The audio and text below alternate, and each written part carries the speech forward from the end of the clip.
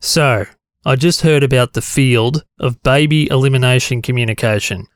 And although it seems really important, I'm wondering, who exactly came up with that name? Were there no other words left on the table? Was there someone in the group that was really just fighting to keep elimination in the mix? We need it. We need it. Also, I don't want to sound like I'm complaining, but when exactly did potty training become a phrase we couldn't use? Disclaimer, the term potty training was far too confusing for people, so we're here to offer an alternate replacement phrasing, baby remuneration communication, where we pay the little tykes in teddy bear biscuits not to piss all over themselves.